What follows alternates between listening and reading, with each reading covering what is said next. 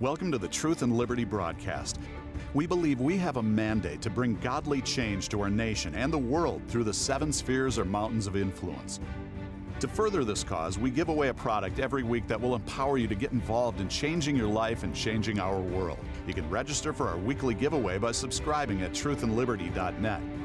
You can also subscribe to our newsletter to receive weekly updates on guests, news, and much more. This is an interactive live cast, and we welcome your questions. To ask a question during the live cast, use the comment or chat features.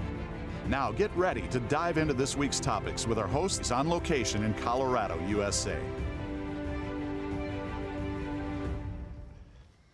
Hello and welcome to our Monday night Truth and Liberty live cast. I'm Andrew Womack and we've got Richard Harris here. He's our chief counsel. He's a blessing. Man, we've been doing some great things that we can't tell you about, but it's awesome.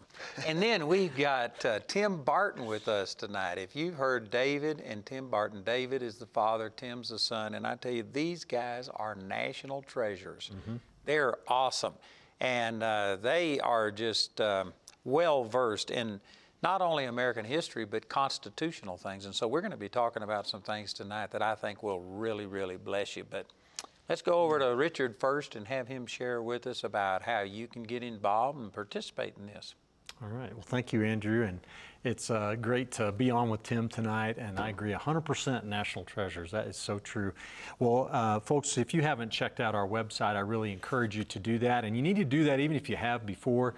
Go back every so often because we're always adding new resources and new information there. So truthandliberty.net, just go to the resources page and you can find useful information.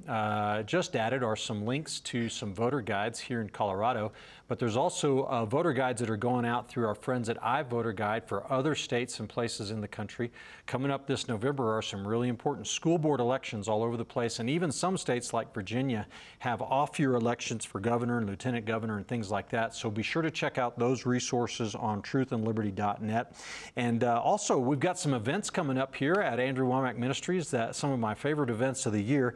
The first one is, now this one's not my favorite because I don't go to it, but Women Arise is a great event from what I've heard. You are confused about this, No, sir, I'm clear as can be on this one. I will not be there.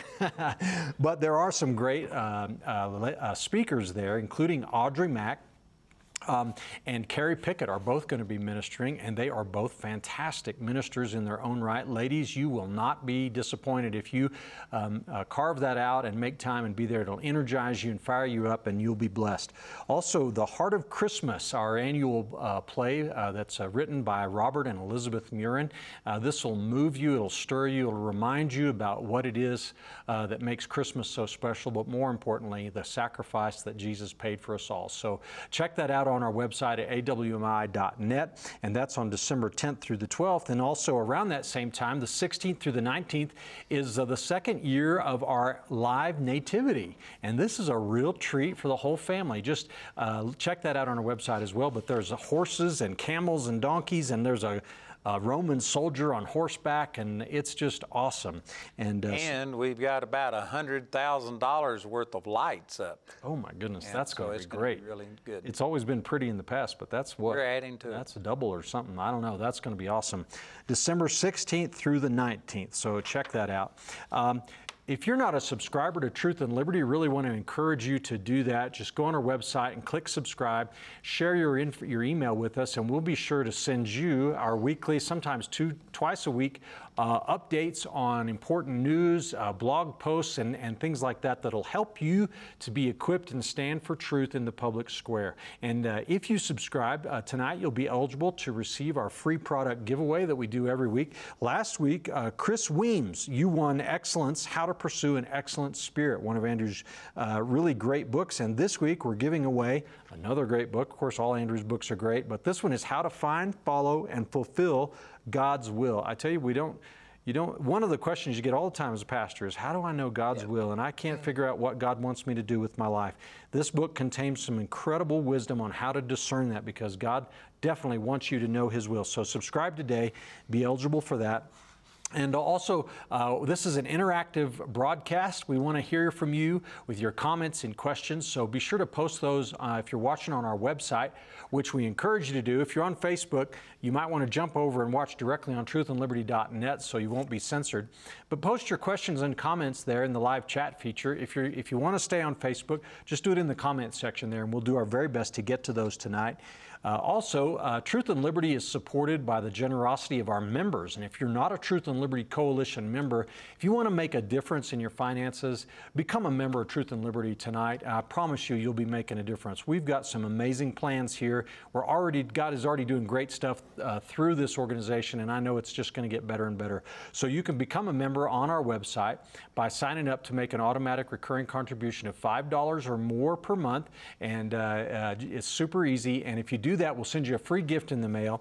Our free gift right now is Alex McFarland's book, The Assault on America, How to Defend Our Nation Before It's Too Late. Great book. It'll stir you up, motivate you, and you can share that with your family and friends as well.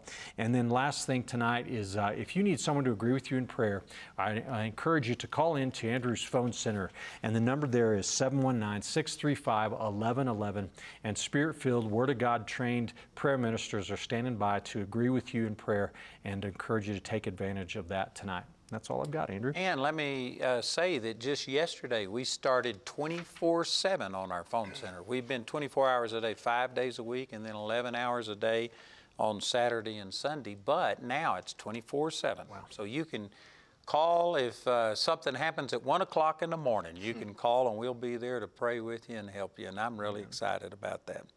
So we got Tim Barton with us, man. We love you, Tim, and appreciate you. For those of you that don't know, David and Tim Barton are the ones that run the Wall Builders. I think Tim is the president, right? Yes, sir. And it says that you live in Weatherford. Do you live in Weatherford or Aledo? Wall Builders is in Aledo. My wife and I live in Weatherford. Oh, okay. And anyway, if you haven't heard them, please go to wallbuilders.com. I tell you, they have the greatest resources on American history, all of this stuff about the 1619 Project, critical race theory, wokeness, and all of that. They've got enough ammunition on their website to kill every one of those things. It's really, really good. Mm-hmm. And so tell them just a little bit about what Wall Builders is before we get into discussing the stuff. Yeah, so we spend a lot of time with American history, and we say we try to present America's forgotten history and heroes with an emphasis on the religious, the moral, the constitutional heritage. We have what's considered to be the largest private collection of original documents from American history. We have more than 160,000 items and artifacts from American history. So things from literally back in the era of Christopher Columbus coming forward. So everything doing with American history. We have things that enable us to tell the story, and we live in a culture, and guys, I know y'all talk about this a lot, where people are just so dishonest about American history, where they say things that historically just aren't even close to accurate, but because people don't know history, they believe the lie. And so what we try to do is explain the truth of history, and we even tell people that we encourage people. In fact, when I was teaching in class today, I told people, hey, everything I'm going to tell you, don't take my word for it, and the reason is because truth is not scared of being questioned. We've studied, we've researched the documents, we know what's there, so we're not scared for someone to challenge us and go back and research and find the same thing we discovered. It's only lies that try to silence the truth, because if they don't suppress those questions, if they don't suppress the truth, their lie is exposed. And so what we try to do is just present the information before people that you can read and study for yourself. And that's a lot of what we try to do with the story of America. And your dad and Chad Connolly are out traveling right now. What are they doing? Yeah, normally my dad would be here with us while we're up here for this week at Charis, but he and Chad Connolly, and there's several other people involved, they're traveling around the nation. There's about 38, I think, congressional seats that they identified. There's many seats that will be vulnerable to be flipped in this midterm election, which, God help us, we definitely need to flip some of those seats. One of the very sad things we were talking about with some of the students in the practical government school today was normally we take a trip with Washington, D.C. We take the students and they get to see Washington, D.C. Well, right now, Nancy Pelosi has Washington, D.C., at least the Capitol building, the congressional offices, on lockdown, shutdown. So individuals can't go and see, right, the People's House. We can't go petition Congress for redress of grievances in person. You have to send an email. So a lot of things don't make sense. And so hopefully, God willing, this midterm election, we have different leadership and therefore different opportunities. So my dad and Chad are traveling around the nation, speaking, doing about 3 things a day, a breakfast, a lunch, and a evening service, largely for pastors that are inviting faith community. But they've been on the road. I think they've probably for about 40 days, about 35 of those they've been on the road, doing 2 or 3 times a day. So just crazy. But this is one of the reasons too that we're encouraged, because we see how many people are showing up. They're motivated. They care. They care about the school board meeting. They care about the city council. Right. And I know, Andrew, we've talked about that.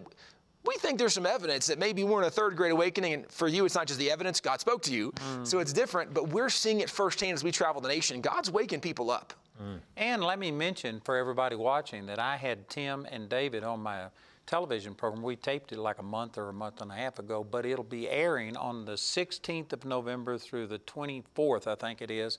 And we are talking about all of this wokeness and critical race theory, because we're coming up on Thanksgiving, and there's a lot of people that honestly are not thankful anymore for our nation. They're ashamed because they've been lied to. And I tell you what, we have some of the best information. You need to get it. And Tim and David are also writing in my November newsletter, and you'll read some of their articles. I think Richard's got an article in there too. I think I do. It's awesome. I tell you what, it's going to be I'm really looking forward to the November newsletter. Yep. So we've got the television programs coming out. I think it's 7 programs that I did with David and Tim Barton, and it's just awesome. Yep. So my first question, let me ask you first of all about this mandate for any company that has 100 or more people, because that affects me. I'm not going to do that. And what are the fines? Isn't it like $70,000 per instance? The president said 14. Yeah, so it was. Well, but they per upped day. it. Oh, did they? Okay. Yeah, that's Well, what they started with. So, and here's what's interesting about this. So right now, the reason there's confusion is because there is no mandate. It's only been by press release, which is an interesting way to do mandates. Yeah. Because what's happening, we know that there's a lot of issues with big tech. We know there's a lot of issues with some of these big corporations and kind of the Marxist socialist direction they're already leaning, encouraging in what they're doing. And so they use the press conferences as the excuse to say, well, the president said it, we have to do it. Right, but just because the president says something doesn't mean it was actually an executive order. And executive orders, by definition, only apply to the executive department, because that's who the president is in charge of, the executive department. So it can impact the military, it can impact private contractors or those who specifically work in the federal government. But for every private business, the federal government does not have the power to mandate or dictate for private businesses. But again, All right, but since it's not even an executive order yet, Correct. how come people are already being expelled from the military? well, it is something for the military, it is something for private contractors, and it is something for federal government employees. That is something he has stated that, so it does So impact that. he doesn't have to do an executive order, he just says it and they have to obey what he says? Where he did not give an order was for private businesses. There was an order for his department, for the executive department. So, okay. so that does exist. But this is where there's confusion, because you have airlines now. That airlines are saying, well, we have to have these mandates, and it's the president doing it. Or we could pick any major corporation, arguably, who's kind of leaning that direction, and they're pointing to the president's statement as the reason that they're required to do a mandate. Well, the president's statement doesn't have the force of law. And just to clarify, let's say that he did give a mandate, right? And what we know is probably he's going to use one of his health department somethings, and they're going to come out with an order for the good of America that we're going to do this scientific-backed health mandate. That's likely not going to hold up in court. You might have some liberal judge somewhere that upholds it on a state level. It's going to get appealed all the way to the Supreme Court, and the Supreme Court's going to look at that and recognize the federal government or one of their agencies does not have the constitutional authority to enact a mandate on private businesses. Okay, so we fought the government last year and filed 2 lawsuits, and basically the governor wrote us and said, we'll leave you alone if you leave us alone. And so that's where we stand, and they aren't even asking any questions. It's like we don't exist, which is wonderful. But even if the governor doesn't try and enforce any kind of a mandate, he's talking about weaponizing OSHA. Correct. Against us. And OSHA I've heard a lot of things about them. You just don't mess with OSHA. They could shut you down. It is a major challenge. Again, I think this is something that when you look, one of the great ironies is they say, let's follow the science. One of the problems with a lot of the statement of follow the science is generally they're referring to social science. This is a super interesting Which isn't thing. science. No. Right? Because what we're talking about, but this is genuinely very fascinating in my mind. If you look back historically at all the times someone said trust the science, every time someone said trust the science, pretty much without exception, it was a social science, right? Because you have back in the era of the Civil War, right, Supreme Court, leading up to the Civil War says, right, blacks aren't really people. They don't have rights that the government or white people need to recognize. You have Charles Darwin coming out. All of this follow the science kind of nonsense and talk was largely social science. Well, here's what's interesting about now this COVID thought of follow the science is what science are we actually following? Because the science that is out there is not supportive of these mandates they're giving because what we know, right, I mean, today I've heard the president say it's proven, it's safe, the vaccine and everything. That's just totally a lie. Right, on lots of levels. Looking big picture, okay, they believe there was an acceptable loss. When you give the vaccine to that many people, they think, right, there's going to be a small percentage of people, there's an adverse reaction, there's an acceptable form of loss in their mind for something like this. But here's what's crazy. The reason you would get a vaccine is so that you don't get COVID, so you don't spread COVID. That's right. And yet they're telling us that with the vaccine, you can still get COVID and spread COVID. And, right, even looking at Colin Powell, who just passed away, who had the vaccine. Fully vaccinated. And was not protected from COVID with the vaccine. Now, I'm not at all a vaccine denier. I am a questioner of this because it's not even properly a vaccine. As we're saying this is a vaccine, it's not properly a vaccine. And I'm someone who's already had COVID. And what they're telling us now with all these independent studies that are peer-reviewed is you are healthier and less likely to suffer any negative consequences if you've had COVID than if you have the vaccine. Again, with this being said, this is what's interesting and why there could be challenges in court to some of this OSHA stuff because they're saying, no, this is just for the health and good of the people. There's a scientific basis to challenge that. And when people say, we're not supposed to challenge this, that's the very nature of science. Science is questioning and challenging. It used to be the nature of science, but now you don't question it. Well, it's the nature of true science, but not social science. Yeah. Do you think it has anything to do with money? Do you think there's any money behind these vaccines? You might be helping define what science is? You mean last year when like 30 or 40 billions of dollars were going to the pharmaceutical companies who were doing this? I can't imagine they're motivated by that. I heard that 3 of the top wealthiest men in the world now are people associated with this vaccine. They moved into the wealthiest people in the world. Imagine having a contract that everybody in the world has to pay on. I mean, that's a lot of money. Right. And you come out and say, well, it only lasts for just a short while. Now you're going to have a booster. This thing is open-ended. Well, and this is where also you see a lot of money involved in that. Now, with this being said, I can imagine there's already people listening and they're going, wait a second, what are y'all saying? I think there's probably evidence. What we see statistically is that people that have had the vaccine, when they get COVID, generally speaking, they don't suffer the same level of consequences. In fact, they don't get as sick at times as other people. And they call it carrying a caseload. The caseload can be down. Generally speaking, that can be true for individuals in certain age brackets and with certain pre-existing conditions or lack thereof. But if you look at people that are generally 50 and younger, that are generally healthy speaking, they're not at great risk from this anyway. And so when you start talking about the fact that we're now telling children who are in school that they have to get a vaccine to something that the flu is deadlier, just statistically, the flu is deadlier for them than COVID is. And we didn't ever require the flu vaccine, right? We put that Rand Paul video on our website. Yes. So it's on our Truth and Liberty website. You need to go see that. And I tell you, Rand Paul just decimated this. But what was his name? Health and Human Services? I can see his face. I'm sorry, I don't remember his name. I think it's Becerra. Yeah. But anyway, he asked him, he says, are you aware of the Israeli study that shows that 77% of the people hospitalized with COVID are people that are fully vaccinated, and that it's proving that they actually are a better carrier of the virus than people that are unvaccinated?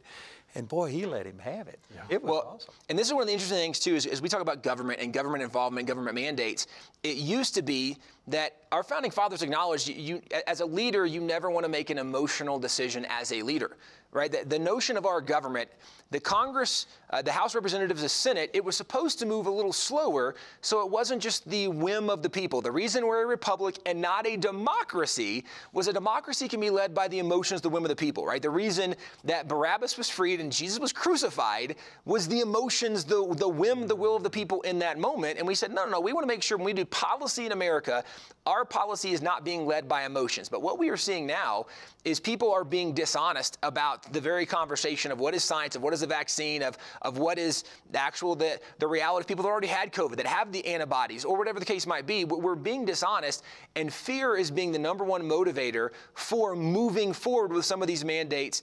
And this is where the founding fathers would have said, wait a second, we don't make decisions based on emotion. We want to make decisions based on what is the most logical, what's the most sound, what's the most factual, reasonable, whatever else. And so certainly they would have looked at this and said the federal government has no role in this pretty much whatsoever. And some people point to, wait a second, but George Washington, right, back in the American Revolution, he actually had a mandate where he required his soldiers to get a smallpox vaccine. And actually, the vaccine back then was even a little bit different because not a vaccine, not an experimental deal. And it was even an early vaccine. They like cut their arm and put a little bit of the. They would take someone who had like little pus pockets of smallpox, and they would cut it open. They would take some out, and they would put it or inject it into someone to give them a small dose of it so they could build a natural immunity. But you're also talking about the smallpox epidemic. If you look at different towns and cities, it was different for every town and city, but you had towns and cities where 20 up to 50% of the town died from smallpox. And Washington realizes, like, if that hits our military, we're having a hard enough time fighting the most powerful military in the world in general. We can't lose up to half our military and still survive. That's not the statistical reality of COVID, where you have more than a 99% recovery rate. It's a very different thought. But again, this is where people are pointing back and saying, but Washington did it. It's a very different set of circumstances. And on top of it, one of the things that's interesting, I'm not necessarily an anti-vax person.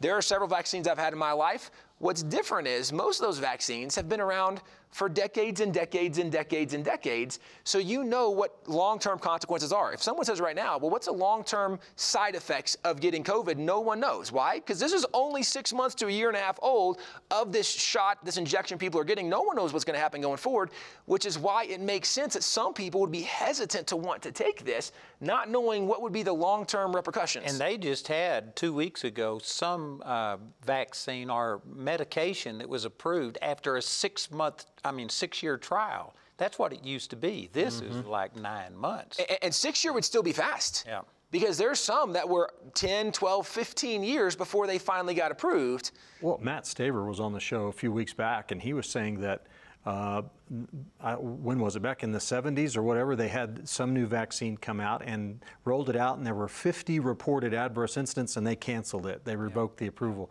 Here we've got on VAERS, there are, last time I checked, which was weeks ago, there were well over 10,000 deaths and over 100,000 injuries reported. And it's a subjective reporting, but still, that's got to be enough cause for there's never people to. There's never been more negative side effects than from this vaccine. Now, people could argue, but there's never been more people taking a vaccine than this one. So maybe there's a balance there. Nonetheless, every other vaccine before this, right? Any other shot you would take, if you had this many negative consequence side effects, and it's also worth noting that people that die within 2 weeks of getting the vaccination are not counted in those reports. Wow. Because they don't consider them to have been fully vaccinated, and therefore they say, well, no, we think they just died of COVID or complications. It's not really from this injection they got. So incredible underreporting in the midst of that is what's widely speculated. And over-reporting of people that get COVID. Correct. That's right. So they're manipulating. It's political. It is. So I remember you and your dad telling me on one of my TV programs about the Spanish flu epidemic. How did they respond to that? And that was something that had over a 90% death rate versus a 99% recovery rate. How did the U.S. respond to the Spanish flu? Yeah, and I think it would depend on where you look at as to the percentage of the death, but unquestionably, like you had millions and millions and millions and millions of people around the world dying from this. unquestionably, this was one of the most deadly pandemics. Now, deadly as far as the sheer numbers it took out. If you go back to like the yellow fever epidemic or smallpox, as far as population percentage, there were times it killed more of the population. But as far as just a sheer number of people, Spanish flu was incredible in what it killed. And yet, when you look at arguably one of the most progressive presidents in our nation's history, the guy that forever changed the course of America was Woodrow Wilson. And so much of what is bad in America today started with the legacy and presidency of Woodrow Wilson, just a lot of progressive movement following out going forward. Woodrow Wilson was a president when the Spanish flu was going on, and even that incredible liberal, racist, progressive president did not view it as the federal government's job to intervene in this scenario. And actually, it wasn't even a lot of states that got involved. It was local government, because you had towns where you have up to 90% of people getting this, and it's decimating a town. And so that town would go on lockdown. But that actually makes more sense when you're having 90% of the town have adverse reactions to this thing. But it always was something that it was never federal. There was one or two governors who kind of got involved, but mostly it was mayors who got involved. And they said, hey, we're gonna shut things down for a little bit just to kind of figure this out. What's also interesting is in the midst of those shutdowns, there were a couple of pastors in those communities who said, hey, guys, let's calm this down. Again, this was a real pandemic. There were pastors involved, but pastors were never required to shut down. They voluntarily shut down, and then they opened back up as soon as they were ready to. The government never told churches what to do or not to do, but it was handled at the local level. And this is... So the intervention from the federal on this has unprecedented. Unprecedented. Never happened anything like No, and this is where, when you look at the Constitution, and Richard, I mean, you know this very well, the Constitution gives 17 specific enumerated powers between the Constitution and then things in the Bill of Rights of what the federal government can do. Right. And what the Founding Fathers were very clear about is if the Constitution doesn't give the federal government the authority, then the federal government's not allowed to do that. And that's why... And it even says that in a different language. Correct. In the 10th Amendment. Yeah. Correct. You can't do anything that's not given you in this Constitution. Correct. Yeah, 9th Amendment talks about the rights of the people, 10th Amendment talks about the rights of the states, and whatever is not specifically given to the federal government belongs to the power of the states. That's awesome. Yeah, we need a rebirth of that concept, don't we? We do.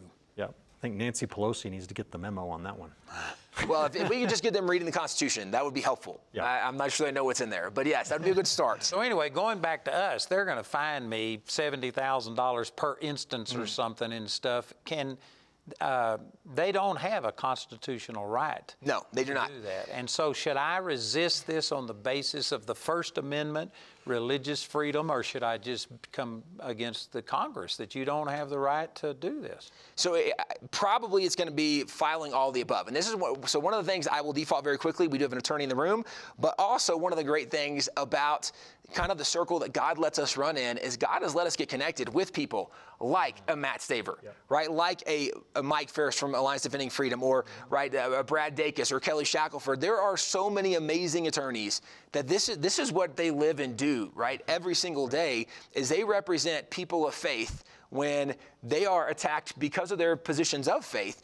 And so this is certainly something that, and by the way, for everybody listening, so everybody knows, there are religious liberty law firms that will represent you and defend you for free on the basis of violations of the First Amendment of your religious liberty.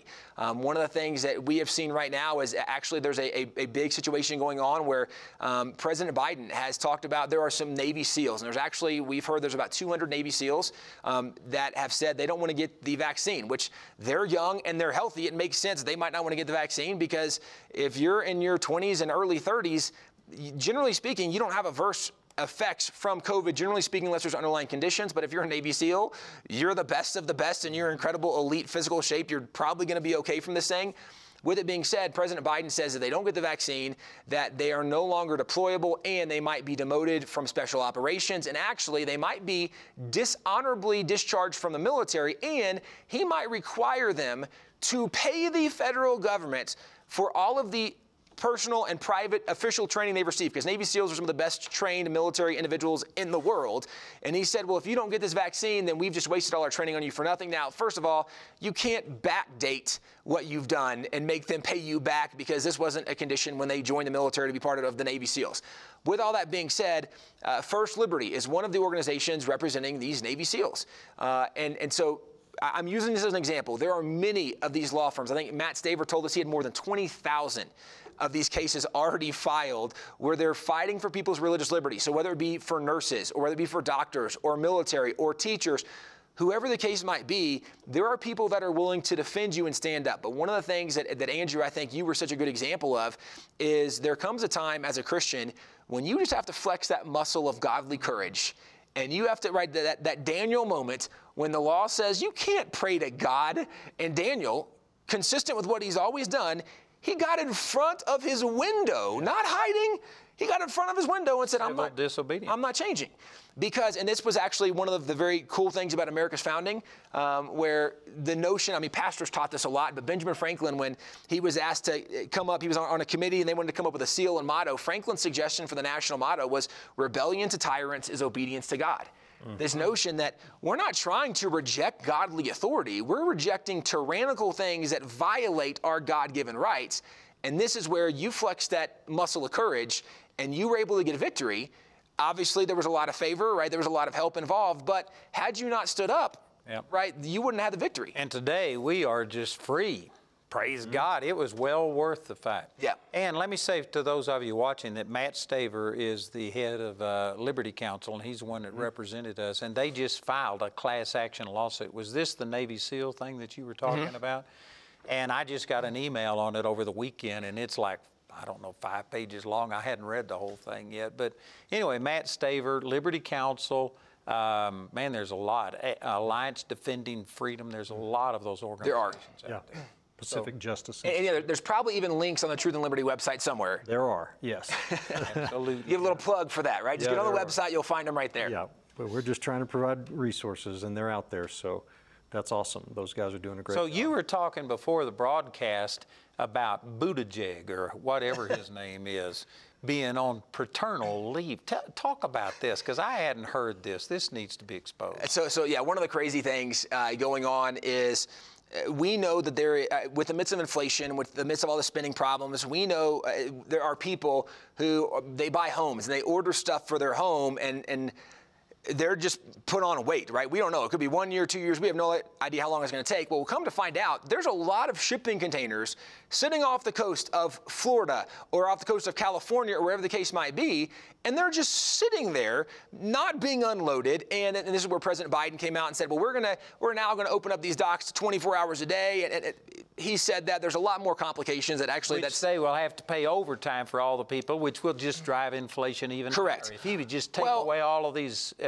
I don't think restraints. The problem's not the docks not being open, it's there's no workers, because the government, on the other hand, is subsidizing people not to work. So yeah, so you have labor unions who are demanding more for their people to come back to work. You also are talking about, just because you keep the docks open doesn't mean that you have the mechanism of delivery open, because you also have a trucking industry that is incredibly understaffed with people to drive trucks, and so they can't get enough truckers to go in to pick up these crates to go deliver them. So that there's a lot more to this. So when President Biden says we're going to demand the docks to open 24 hours, that's not really the entirety of the problem, if even the problem at all. Nonetheless, with this being said, the person who is the Secretary of Transportation, who that's part of the job of what they're supposed to do is make sure that this is all working, is an individual named Pete Buttigieg. And he ran for president on the Democrat side. He was openly homosexual, and he's just been gone for the last 2 months, and nobody knew where he was. And actually, I mean, arguably nobody really even knew he was gone. Nobody cared. I mean, it's a little sad. It's kind of interesting. Some of the best thing that could happen is that they shut down the government. Correct. Stuff, man, that'd be awesome. Yeah, if you're gone from your job for 2 months and nobody knew you were gone, probably that job is not needed. That's right. Right? Probably we don't need this, but I wonder if Biden could take a leave of that'd be great. For 2 or 3 years. Well, I'm not sure he's not right now, but that's a different story. We just got censored on Facebook. You need to go over to That's right. Yeah. What's interesting about this, though, is Pete Buttigieg did an interview just a day or two ago where he identified where he's been, and he was on paternal leave for the last 2 months because he and his husband just had a child. Now, he said they had a child. They really clarified that obviously they didn't have the child because men can't have children, contrary to what, 2021 Regardless of how they people feel. want to tell us. Yeah, that's not how this works. So he said he just had a child, and so that he's been on paternity leave, for the last 2 months. Now, paternity leave, it's one thing to be on maternity leave, right? When a mom has a baby and her body has to physically recover, and then she's taking care of the baby, and there's nurturing involved in the baby, and right, maybe the dad needs to be home for a couple days to help take care of mom. Well, Pete might have been nursing this baby. This is what's so bizarre. Like, you have two men, neither of whom. I shouldn't have said that, but I just couldn't. Well, but this is the illogical position of it. It doesn't make any sense. Two men, neither of whom physically birthed the child, have been on paid leave. We have been, the American taxpayer, we have been paying their salary for the last 2 months to not show up, to not do their job. He's been on paid leave. During a crisis. Then, right, in this interview, he got on and the person interviewing him asked him, okay, so there has been a bit of a crisis, and you've been gone. And he said, well, paternal leave is very important because we know how important families are, and we need families. And so it was important for me to be home with my family. He said, but actually, we're looking at this crisis as if things are bad in America. No, actually, it's opposite. He says the reason that there's issues is because it's not that right, inflation and monetary issues. He says, no, there's so much of a demand.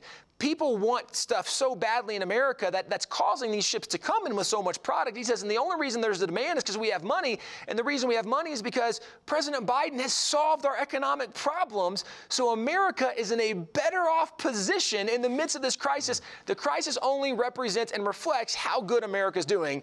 That's literally what he said 2 days ago in the midst of this crisis, where he's been gone for 2 months. You wonder how somebody could be that dumb and still breathe. But you know, once you start marrying a man, and then thinking that you have a child and you can take paternal leave, once you cross that line, it's not a far stretch to see things totally different. It's backwards. When you remove the objective moral standard of biblical truth, right? And every man does what's right in their own eyes, then who's to say what's right and wrong, right? That's just your opinion. And who cares about lying? Right. Right, because you get Machiavellian, where the end justifies the means, and it's my team winning, and as long as my side gets to go forward. And this is literally what we are seeing played out before us. It's passages from Scripture that were not good times in the nations that they were going on in, but this is that idolatry, that sinfulness, that debauchery that we are seeing happen in the nation. But it's happening because we've removed the moral basis and the standard of objective truth, which is why this kind of nonsense is being said. Well, you know, we only have about 5 minutes before we need to take some questions, but could you just give them a little taste against the 1619 Project, critical race theory, wokeness?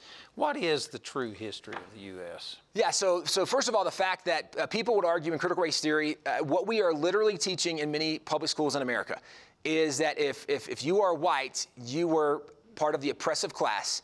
And if you are not white, then you are part of the oppressed class. So you have oppressors and oppressed. The reality is, if you back up in history, there's no doubt America had slavery, just like every other nation in the history of the world. However, when you say everyone who was white was an oppressor, you're discounting the fact that when you look at America, at the peak of slavery in America, you had less than 20% of Americans who actually owned slaves. And actually that number is significantly less. It's like 10, 11, 12%. But the point is, it's a very small percentage of Americans that actually own slaves. And I know some people say, yes, but much of America benefited from slavery. The point is, we're saying that all white people were evil because slavery at one time existed in this nation. There's a lot of context being left out, but let's go even further. When the argument is that America was founded to promote slavery, that's historically inaccurate on lots of levels. If you actually go back and read the Declaration of Independence, but read Thomas Jefferson's original draft of the Declaration, in the original draft, the longest grievance in the original draft was a grievance where Jefferson criticized the slave trade and actually criticized the king for promoting the slave trade. And Jefferson said that we want to end the slave trade, and the king has struck down all our laws. And actually, he says that this king has enslaved these men. And when he said men, he fully capitalized the word men. Capital M, capital E, capital N. Wow. The only other word fully capitalized in that entire draft of the Declaration was United States of America. The title of our nation was the only other thing fully capitalized. What happened is Jefferson was identifying the humanity of the Africans being brought to America as slaves. And he pointed out the king has struck down our laws. We try to stop this. There were multiple states that actually passed laws trying to end the slave trade in their states, trying to end slavery in their states. And the king in 1774 struck down all those laws saying, you can't end slavery. You're part of the British system. That's why we have slaves. It's a British colony. When this happened in Pennsylvania, for example, in 1774, when this was struck down, Benjamin Franklin was one of many individuals in Pennsylvania, but a noted founding father, Benjamin Franklin, said, well, this is one more reason we should separate from Great Britain, because the king won't even let us end slavery in our own colony. This is the position of many founding fathers today we don't know about. But let me give you an even, to me, I think a better thought of story of context. If you look at the American Revolution, John Adams, at the end of the Revolution, said the Revolution didn't begin with the shot heard around the world, Lexington Green. It wasn't like the Battle of Bunker Hill or even the Declaration. He said that the American Revolution actually began when the first blood was shed on King Street. Well, King Street was the Boston Massacre back in 1770. John Adams says when that first blood was shed, that's what stirred Americans up to realize we don't want to be under the British anymore because they're firing on their own people. Well, let's go back to the Boston Massacre. There were 3 people that died instantly when the British fired in the crowd. 2 people died later because of the wounds they sustained. But of those people who died, those first 3 people, and really we talk about the first 5 people, but if you look at those people who died, who was the very first person believed to have been killed in the cause for liberty? It was a black man named Crispus Attucks. Crispus Attucks was a free man at that time who was a patriot fighting with other patriots against the tyranny of the British. John Adams says the American Revolution started that day, and it started with the death of a black patriot. Let me take you to the last major battle of the Revolution. In 1781, the last major battle was the Battle of Yorktown. This is where George Washington captured Cornwallis. Cornwallis is the commander of all the British forces. How did Washington know where Cornwallis was going to be? There was a black spy inside Cornwallis's camp named James Armistead. And I encourage you, look up the story of James Armistead. We have his story on the Wall Builders website. It's an amazing story. But the bottom line is you had a spy who actually, he was working specifically for Lafayette, who was a French major general. And Lafayette actually had an entire spy ring made up primarily of black patriots, because Lafayette knew these black patriots can go into the British camp pretending to be escaped slaves. And while they're there, they can gather intel from the British and come back and report to us. Well, James Armistead found out that Cornwallis was moving to Yorktown, got word to Lafayette, who got word to Washington. Lafayette, you actually can read Lafayette's writings, and there's a letter we wrote to Washington and said, remember I told you that I had a spy in the British camp was the best spy I have? He just got word that Cornwallis is moving to Yorktown with several thousand men. This might be the very moment we've been waiting for to capture Cornwallis and end the war. Well, that's exactly what happened. Washington surrounded Yorktown. They captured Cornwallis. The war is ended. But let me point out, the war began with the death of a black patriot. The war was won because of the intelligence of a black patriot. You can't even fully tell the story of the American Revolution without including the black heroes, and yet, when the 1619 Project tells the story of black people in America, what they largely do is they tell the story of black people as if all black people were victims. We're not contributors. They weren't victors. They weren't overcomers. They were victims up until MLK, and that's really when you started having rights for the first time in America. It's a very dishonest story looking at this, and this is why at Wall Builders, we've done many articles on this. You can go to wallbuilders.com and you can look up some of the stuff relating to critical race theory or the 1619 Project. We actually have a new book out called The American Story, where we start with Christopher Columbus, go roughly to the end of slavery in America, and we just tell the honest story of America. And the honest story of America is not the story of a perfect nation, but is a story of how a perfect God used imperfect people in this nation to do really special things. And that's where it's a very different thought than what critical race theory and the 1619 Project teaches today. And if you read these articles that they put in our November newsletter, I forget the exact statistics, but I think it was 86% of the blacks in the northern states were free. And it's just not the way it's presented, that if you were black, you were oppressed, and if you were white, you were the oppressor. There was so many whites that fought in the Underground Railroad. Correct. There was, what, 650,000 plus Americans that died to free slaves, Correct. Which is the only nation that's ever done that. And so anyway, it's just wrong on 1,000 levels. Yeah, there's a lot more to that story. As Paul Harvey used to say, this is the rest of the story. Yeah. Mm-hmm. We got any questions? Yes, we do. We've got some good ones coming in. I'd like to start with this one from Ronald on Facebook, and he says, this is amazing, but he says, our pastor says that someone can't really be a Christian and shouldn't have anything to do with the Constitution. I think he's trying to say it's not Christian to be involved in government. They say the Constitution has absolutely nothing to do with the Bible or the kingdom of God. How do I answer that? Well, in 5 minutes. No. Yeah, let's try it shorter. So I tell you what, I'm sure glad you talk fast because he says 10 times as much as I do. So there's a really good book called The Origins of American Constitutionalism done by Professor Donald Lutz. And Donald Lutz led a team of researchers, and they decided they wanted to go back and study the Founding Fathers' writings and see what influenced the Founding Fathers the most. They said they were going to go through 15,000 representative writings, but once they had gone through several thousand, they found more than 3,000 quotes, and they said, we found enough quotes to do a really good study and see who did the Founding Fathers reference, right? So if you're reading a letter and the Founding Fathers have a quote, they said, well, who are they quoting? And then we can see who is really influencing them. And what they discovered was the number one quoted individual was Charles Montesquieu. He wrote The Spirit of the Laws. He was a Christian philosopher in the Enlightenment era. The second most quoted person, 8.7% of their quotes came from William Blackstone, who did Blackstone's Commentaries on the Laws of England. The third most cited source was John Locke. 2.9% of the quotes came from John Locke. So Montesquieu, I think, was Montesquieu was 8.3. Blackstone was 7.9 or 7.8. Anyway, those were the top 3 cited individuals. But what this professor pointed out is they were not the most cited source. The most cited source from the Founding Fathers' writings was the Bible. 34% of all the quotes he found, just in those first several thousand letters, 34% of all the quotes came from the Bible. And he even acknowledged that that number would have largely been higher if they had included the quotes from the Bible that were not in quotation marks. Because there were many times the Founding Fathers referenced the Bible and didn't put a quotation mark around it because they didn't think they had to. He said that number would have been much higher than 34%. Here's why this matters.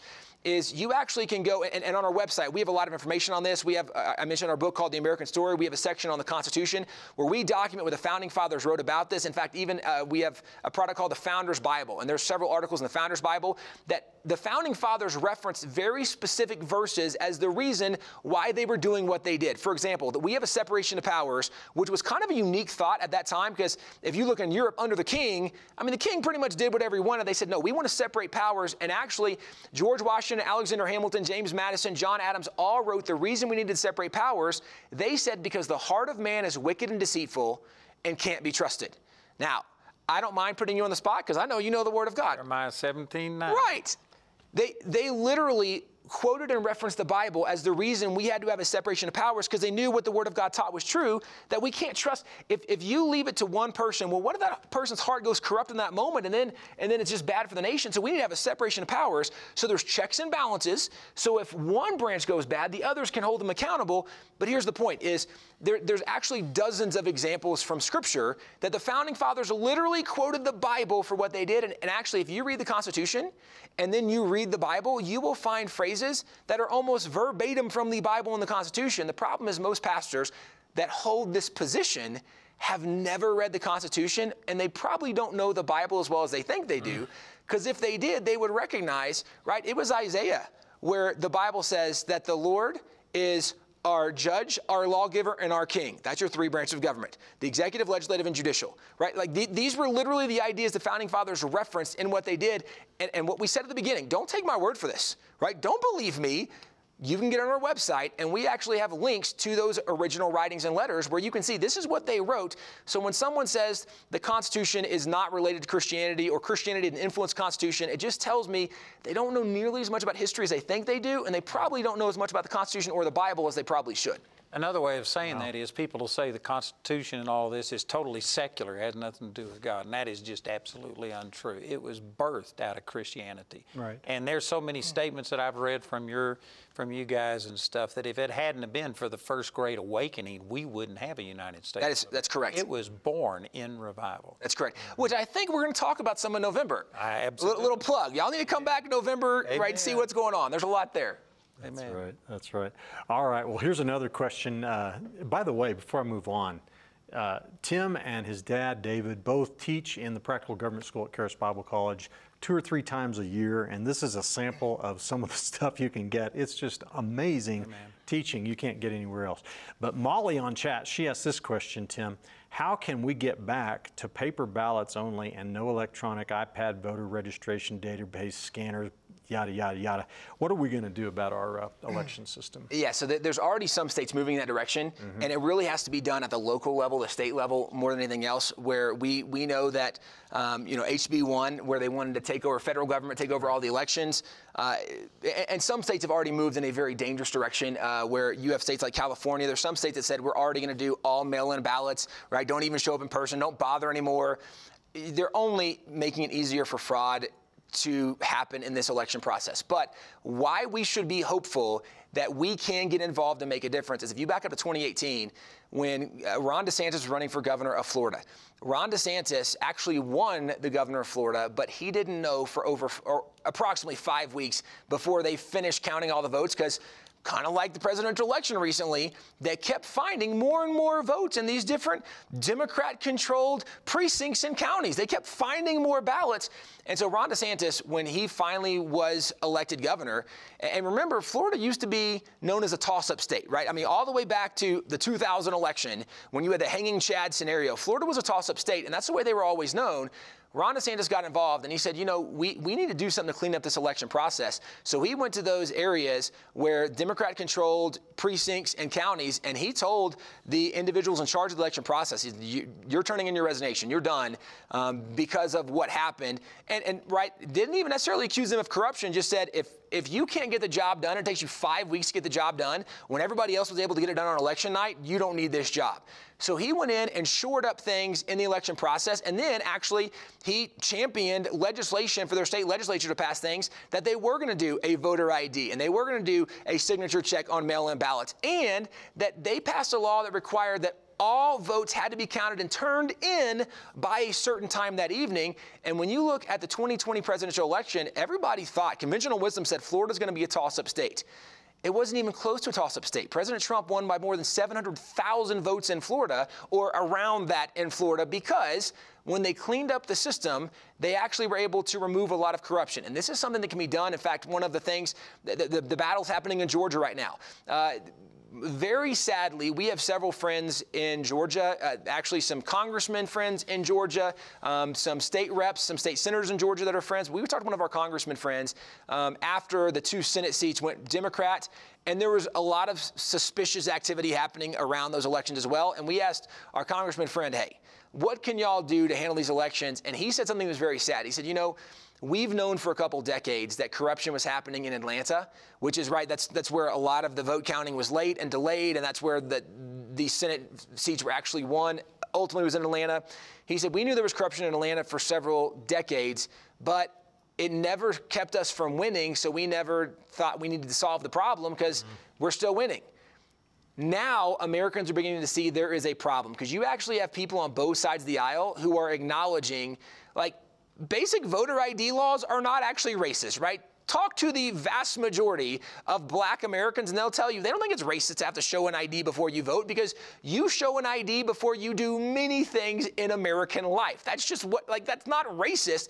With it being said, what you do is you get involved at the state and local level. You can get involved, and you can be a poll watcher, right? You can get involved, and you can help be someone when they're counting ballots. You can help oversee that, where you actually can register and get involved locally to make sure on the local level that things happen the right way. But also, you can petition your state elected officials, your state representatives, depending on the state you live in and what that looks like. But you can petition them that, hey, guys, we need to do something to secure these elections, because this is something that, even though the woke leftists are arguing that this is all racist, the vast majority of Americans, it's over 70% of Americans, don't think these basic voter laws are racist. But if these state reps don't feel the pressure, then they won't bring that kind of legislation to the forefront. The good news is, just like Florida got turned around, a lot of these states can get turned around. We can secure elections where we can have confidence in elections once again. But it takes people getting involved in the local level and getting involved for more than just like a weekend. One of the challenges for a lot of Christians is we think if we show up on the weekend, right, we're going to show up and let our voice be heard. Well, we did our job and we go home. No, you have to keep showing up over and over and over again, because what we know politically is it's not just who had the biggest team, it's who had the biggest team that consistently showed up. That's what makes a difference. And if we're not consistent, it won't make a difference. So let me ask, if an average soccer mom goes to a city council meeting, could you petition them for Absolutely. paper ballots? I mean, is that how you do it, or how do you do it? It's different in different states. And actually, you could speak to Colorado probably on this on some level, but it is different in different states. Nonetheless, yes, we're seeing the power of, right, the soccer mom, but the power of parents in general when they're showing up at school board meetings, they're showing up at city council meetings. Things are changing right now. It's one of the reasons we think, right, we can just show that we're in an awakening. People are waking up to what's happening, and God is using normal people like us. God is using moms and dads, right, stay-at-home moms, soccer moms, business, whoever. God is using normal people to be the solution to these problems, and showing up is what makes a difference. Okay, but you got people who are motivated. I mean, how do they do it? Is city council the way you do it, or do you go to a commissioner, or what do you do?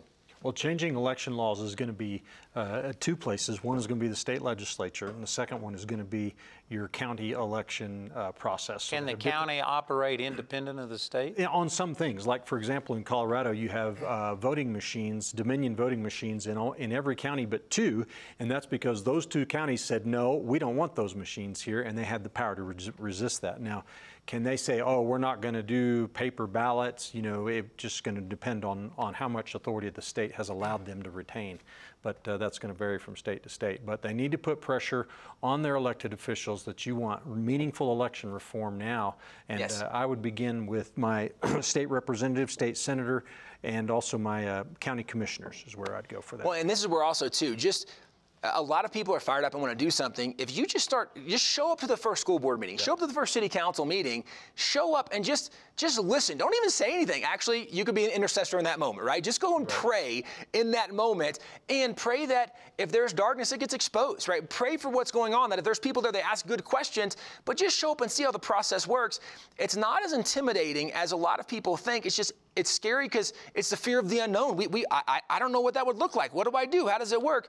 Just show up to the first meeting and find out. But when we start showing up, all of a sudden, the people who are on the school board, on the city council, or our local commissioners, whoever they are, when they realize that people care and they're getting involved, it holds their feet to the fire. And so if it's the good guys, it gives them courage and boldness to stand up and fight for what is right. And if it's people who aren't on the right side, then it shows them that the people are opposing what they're doing, and it puts pressure on them to change, to do the right thing, or it can let you know that that's people you need to replace in the next election, that I need to replace that school board member, I need to replace that city council member, or county commissioner, or whoever it might be, but it starts by just showing up. Well, we're nearly out of time, but tell them real quickly about Wall Builders again and what you got there. Yeah, so wallbuilders.com is our website. I would love for you guys to go and check it out. A lot of things you can find there, a lot of resources. We really have been blessed that we have an incredible collection of American history. And actually, we write articles on a constant basis, and the articles we write changes frequently based on what the modern crazy things being said are, right? We didn't think at some point we'd have to defend against things like critical race theory or the 1619 Project, or defend Christopher Columbus, or a lot of these people. When these attacks comes, we try to write articles to tell the truth of the story. And sometimes the truth is that these were certainly, maybe not really good guys in every level, but maybe the story's different than we think. And more times than not, they were really honorable people who are being just smeared because we don't know the truth of history. So wallbuilders.com, lots of resources available. We're also all over social media. We have a YouTube channel, but lots of resources, wallbuilders.com. And you also have a radio program. We do. We have a daily radio program, also downloadable as a podcast. So lots of ways for people to hear more. Awesome. So we're just about out of time. Man, you make me tired the way you talk. I used to talk like this, believe it or not. I've slowed down a lot. But anyway, we're glad that you're with us. We want to thank CTN once again for carrying this on their network. What a blessing that is. And we want to encourage you that we now have our phone center open 24/7 at 719-635-1111, and you can go there and receive prayer, get ministry materials anytime. You can go to our truthandliberty.net site, and you can also get this program archived. You can share this with other people, watch other programs. So anyway, it's just a great resource. Thanks for being with us. My pleasure. Thanks for having me. And we love having you, Tim. It's awesome. So again, thank you for being with us. Remember, we do this every Monday night at 6 p.m. Mountain Time, and we have on some of the greatest people sharing things. I tell you, I've gotten an education. It would be a blessing. So make sure you come back and join us, and also share it with other people. Yeah. This would be awesome for you to get other people. We have tens of thousands of people watching this. So thank you again. God bless you. We'll see you again next Monday night for another Truth and Liberty Livecast. Join us next time for the Truth and Liberty broadcast. Find tonight's episode and related articles and links at truthandliberty.net. Truth and Liberty is viewer supported. If you'd like to help us continue our live casts, you can make a donation at truthandliberty.net.